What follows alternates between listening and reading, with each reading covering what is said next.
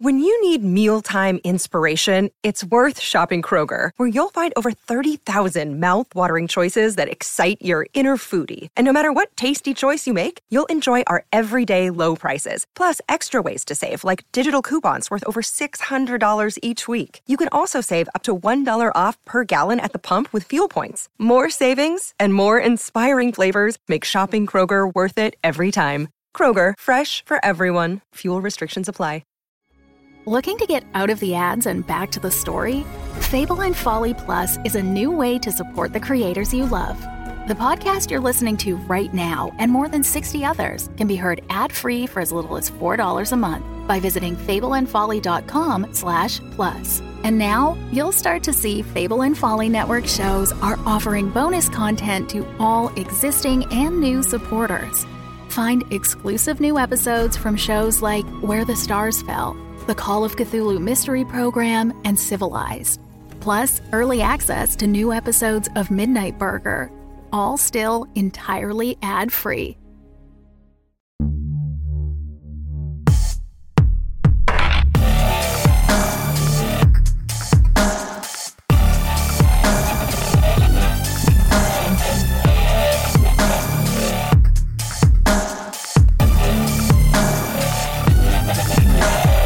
Look, I'm sorry. I'm closing up. You're gonna have to leave, little guy. Oh, but I can't. I'm trying to find my way back home. And it's getting too dark, and there's orcs out there. And... I know. Look, I know you've been saying this over and over your thimble there, but look, I gotta close up. You either gotta rent a room or you know what? There's some adventurers that are staying in the barn. Maybe they'll let you crash with them. They've already paid for the barn. Okay. I'm gonna go check it out and see if I can't get them to help me. That's the closet. The back door's over there. Excuse me. Sorry. Which way? Is it that way? Oh, I don't know how doors that's work. the washroom. No. The back. Here, I'll open it for you. There you go. Thank you, guy. Gerald. Yep. There you go. Hey everyone, welcome to DM to GM, the podcast where we help you get your game started and start playing today. I am your GM, Sean Howard from The End of Time and Other Bothers. And I'm your DM from Dungeons & Dragons, Russ Moore. And we've got a fun episode. It might be 2, it might be 3 episodes where we decided to sort of throw out some prompts of how we could 7 ways we could create a fun session where blank, blank, blank happens. Some of these, I think, were me when I may have had a little bit too much to drink one night, and I was just sending. Yeah. So we actually couldn't really interpret them, so we were just making up adjectives on the spot. So tell us, what's our first challenge, Russ? Our first challenge, in a very BuzzFeed listicle kind of way, is 7 ways you can create a fun session with a bar and a lost goblin. So what you just heard was us, without any talking, just starting to improvise that. So that was the opening to our Lost Goblin table. So let's say, so you're going to hear us how we might prep for this session. So the idea is, we've come up with the idea. Maybe Sean's a little hungover. The table's going to be here in 30 minutes or 15. And the only thing I've come up with is a lost goblin and that the party's at a bar or a tavern somewhere. Sure. So, what are the 7 ways we could create a fun session with our table with that idea? Well, as our scene set up, the lost goblin could be running from something, but can't find his or her way back home without crossing through this horde of orcs or pack of chimera, or I don't know if there's packs of chimera, but maybe there is in your world. But there's something stopping this goblin. So the goblin is presenting this offer of adventure. I love that. So the goblin needs to get somewhere and is sort of defenseless, and you're hoping that the party will take pity on them. Fingers crossed. Right. So that would set up how we would play that goblin, right? We would set it up emotionally, right? Like you were playing that goblin, like, oh, but I'm not sure how to, right? Like, yeah, just uncertain, nervous, because they know that if they get kicked out by this bar owner, that they have to now go confront this by themselves. Yep. Sean, as the bar owner, Gerald, saw this and is like, well, actually, adventurers can go get, and then go find the adventurers and present them this offer of goblin needing escort. Right. So one way to play this goblin is sort of needy and hoping that you can rely on the emotional heartstrings of your party to help this little guy. And so now you've got basically a whole session, like helping this little guy get wherever. I'm pretty sure you and I would also be quick to have, like, my brain instantly, Russ, wants to make this be something nefarious. Like, the goblin's not as innocent as they're pretending to be. Oh, absolutely. Because as much as we all play lovely goblins in game and people attach to them because they're exuberant characters, yep. It's also set up in most games that you're going to play that goblins are considered evil characters or characters that try to lure or trap other beings. So that could... The goblin needing escort for legitimate reasons, there's one possible way. The goblin needing escort because they're trying to pull these adventurers into a trap, there's your number 2. That's number 2 idea. Third idea is the goblin is running from something. So the goblin needs to get to their home. So there's these orcs or whatever, or chimeras, and they're desperate to get the party to help them because they're running from something. And that running from something could be they're being hunted because they're a goblin and there's nothing wrong with them. They've done nothing wrong. Again, pull on the heartstrings. Or they've stolen something. They've done something bad in the town and the guard is coming and they need to get these players to help them pronto. That sounds very much like a character I brought onto Dungeons. It sounds exactly like, yeah. Ogre. So that's 4. We're at 4. Yeah, Ogre. It's okay, guys. It's all good over here. Yeah, don't worry. They won't catch up to us. Okay, so that's 4. Okay, 3 more ways you can. Let's take so then it's always fun to just throw a left-hand curve. Like, we know we have a goblin. What was the setup? We have a goblin and a bar and a lost goblin. What if it's it's a lost statue of a goblin. The bar is actually like the bar itself is basically built around an altar to the Goblin King, and the statue that was the center of everything has been stolen. There you go. So you're no longer presented with this goblin NPC. No, you're dealing with the bar owner who's really mad. There's a big reward for the suckers who bring that statue back to this town, because that's the only reason people come to visit is to see the Goblin King statue. Or steal it. What are you all doing here? You're new in town. Where were you last night? Sorry, sir. We just came in off the road and thought we'd stop for a pint and whatever your finest food is. Tell me the menu. Open that backpack you're carrying. Okay, here. Yes, I see. You're bigger than I am. Yep. See, no statues. Okay, you're fine. Yeah, what do you want for food? Yeah, so you can basically run a whole thing off just like the statue's been stolen and the bartender's really angry, but also needs help. So there's that initial conflict of you're new in town, maybe you stole it, through ways, however many ways you want to go through. They can prove to this shop owner that they're not here to steal it, but in fact could help them. Now you've got you can pull out your murder she wrote and find the clues. And my table would turn that into a game where they would start dragging in things in bags that were very large. Like, what do you got there? Oh, just potatoes. And it would be a callback to when we gave them a bunch of potatoes. And he'd be like, that's it, drawing a big axe. And they'd be like, no, look, it's potatoes, right? We would just keep playing with trying to make him think they might have it. Yeah. Yeah. So that's fun. 2 more, Russ. 2 more. What if the goblin's hiding? Ooh. And it's her sister. It's her sister that you meet, right? So it's 2 sisters, and one of them is hiding, and the main sister needs help to find her, right? There it is. Yep. Right, because she's afraid that her sister is going to run away from home forever, and she'll never see her again because of something horrible that the sister said or something that happened, and she feels awful and she really wants to find her sister before something bad happens because there are orcs in these woods or whatever. And the goblin wedding is coming up. Yeah, and she's getting married, and she's run away, and her sister feels so awful, and there was just so much pressure with the wedding. It's a real cold feet thing. I mean, don't you have the wedding in the middle of a pandemic? I don't know. And then I said, well, maybe you should think about everyone else for once, and that was awful, and I shouldn't have said it. Yeah. So you could set it up that way. I love it. All right, that's 6. There's a goblin vision, like a fever dream. They've drunk too much. They get a dream or some sort of spectral image of this goblin delivering wine. Yeah, delivering wine. And in their vision, they see that this person is the key to something. Key to bringing joy back to the town.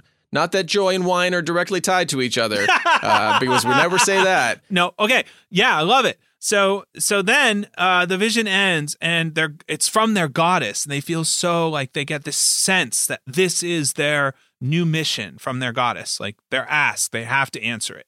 And then you roll in a goblin that is a total piece of garbage merchant. Hey, I'm walking here. Yeah, I got some wine I can sell you. How much money you got? Right? This wine saves the world. This guy. This guy. So now we're sort of playing with a classic trope of not Grinch Stole Christmas, the other one, the angry guy with the 3 ghosts of Christmas past and Scrooge. Christmas Carol. Yeah. Christmas Carol. So now we're playing with this idea of redemption, right? Like which could be a lot of fun to play. Like, what are the things that could be happening to this goblin that they don't realize if they don't change their ways? Now a very social encounter that you have to take this goblin and your adventurers through, which are oftentimes a lot of. Well, I love social encounters; they're one of my favorite things. Me too. But it steps your table away from the traditional combat, dungeon dive, all that sort of stuff. Even a lot of these other suggestions, like there's a heavy combat play. This one would be. You have to persuade this person to stop being so terrible. Exactly. Yeah, but maybe you get to use, like maybe your goddess grants you a power in order to show this goblin visions and take them through different cool Christmas Carol past, present, future things. And you get to meet the people and you get to see why they're the way they are. Like how they were hurt and they were going to get married and that person left them at the altar, or you get to start to feel for why this person is the way they are. So that's 7 ideas from that one prompt. We're seeing this. Well, again, I guess I wrote the prompt, but I don't quite remember. It was so long ago. Not that I don't think I drank that much that night. So you're fine. It was just a long time ago that we came up with it, but we didn't come up with any of those 7 before sitting down here. No, we just sort of read it and we're laughing and then we're like, here we go. So here's a cool thing that sort of Russ and I have both learned recently, and Russ before me sort of invited me in. It is a lot easier sometimes to jam on this if you're not alone. Yes. Right? It can be hard sometimes sitting at the table with some postcards and thinking, I got one idea. So Russ, why don't you talk about the thing that you started up where you've sort of been bringing together GMs from different tables to like meet and for us to like say, hey, what do you need to jam on? Yeah, this started as me sitting in my silo, trying to come up with another 100 mazes to put people through. And then I thought, you can't fly above. Yeah, what if it wasn't a maze and I had some other ideas? So I asked Sean and Tom, who was around our table, runs games, and some other DMs that I knew who create fun things, and presented them the question of, hey, do you have sometimes problems coming up with cool, fun solutions to or ideas for your game, and brought them into a brainstorming group that we get together. I mean, once every couple months.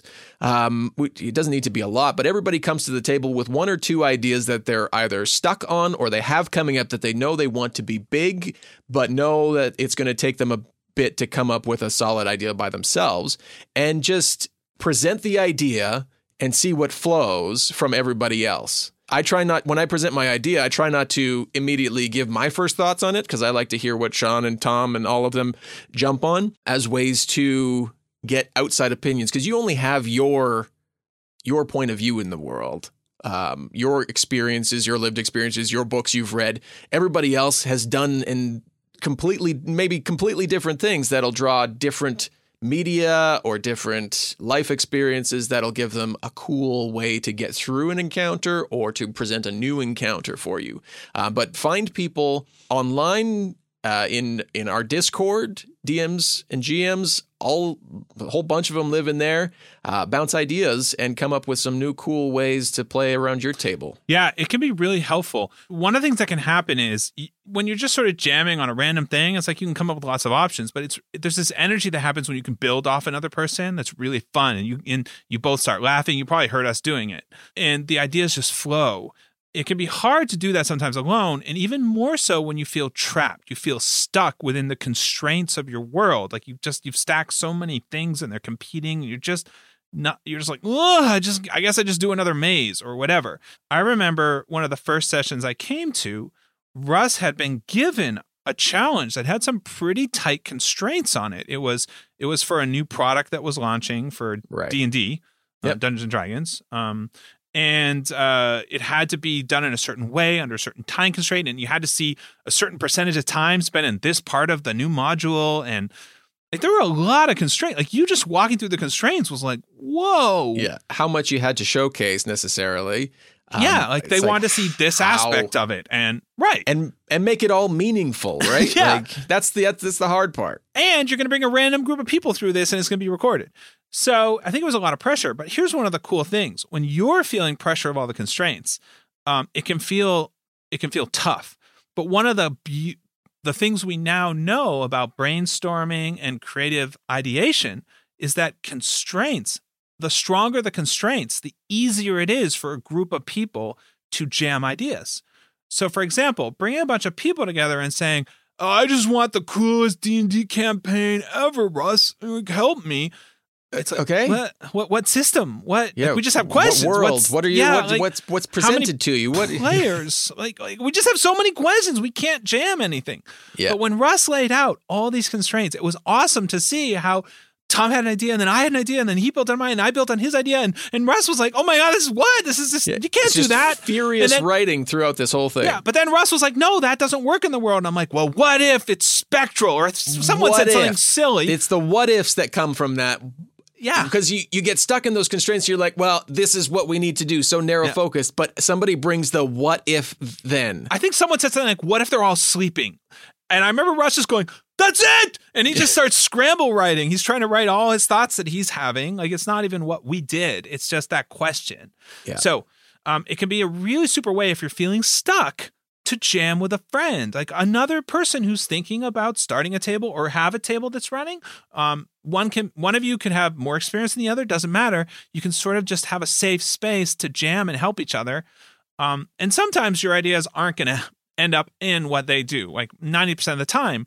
But that conversation can be really freeing. Yeah, sometimes all it takes is that one key thought, like they're sleeping, and now it's a dreamscape that they're going through, where they're living it and they're feeling it, but you can jump places quicker. That you was can the go key thing. to do things and see things faster. You can now jump them to new scenes without having to get them through the problem. Because you had to get everyone, I don't know if that was actually the solution, but it was something like that. But I remember you had to get within a limited 2-hour time frame all these different spaces. And so it was like, what if they don't solve the riddle? Like, you know what I mean? To get out of this first space. Yeah. So find a friend, start up, I don't know what we call it. Like, what do we call ours? It's just like it's just a brainstorming group, a writer's session. Yeah. That was super fun. I hope you all can sort of take something from that. If not starting your own session, at least seeing how we can jam ideas from a simple idea. So sometimes when you're planning your session, that silly idea that pops in your head, don't throw it away. Write it down and be like, if that's true, what else could be true? And you can come up with all these other ideas off it. Absolutely. And then come join us in our Discord. Links down in the description. We've got a whole bunch of really great people who are wanting to and are doing this very thing, tossing ideas, getting some feedback, building on ideas. You can also join us on Twitter and Facebook and send us your questions to dm2gmcast@gmail.com. We want to answer them for you to help you feel more comfortable playing games around the table. And get started. You can do this. You can do this.